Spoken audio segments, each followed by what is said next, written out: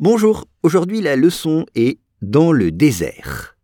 La forme d'un chat se relaxant a été découverte dans le désert de Nazca au Pérou.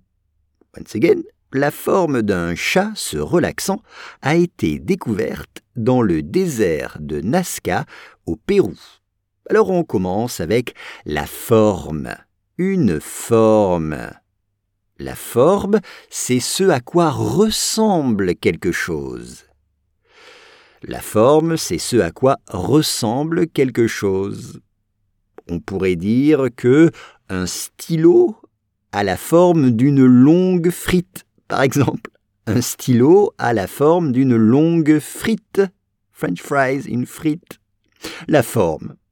La forme d'un chat, a cat. La forme d'un chat. Exemple, mon chat est très âgé. Il miaule depuis 15 ans. Mon chat est très âgé. Il miaule depuis 15 ans.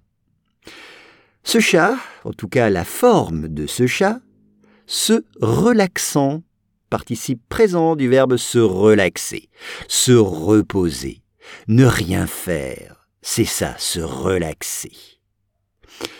Elle a été découverte, it has been discovered, elle a été découverte où? Eh bien dans le désert. Le désert, comme en anglais, simplement, il faut un E accent aigu, le désert. Exemple, dans le désert, sans eau, on peut mourir rapidement. Dans le désert, sans eau, on peut mourir rapidement. Et puis, le désert du Sahara est le désert le plus connu du monde. Le désert du Sahara est le désert le plus connu du monde.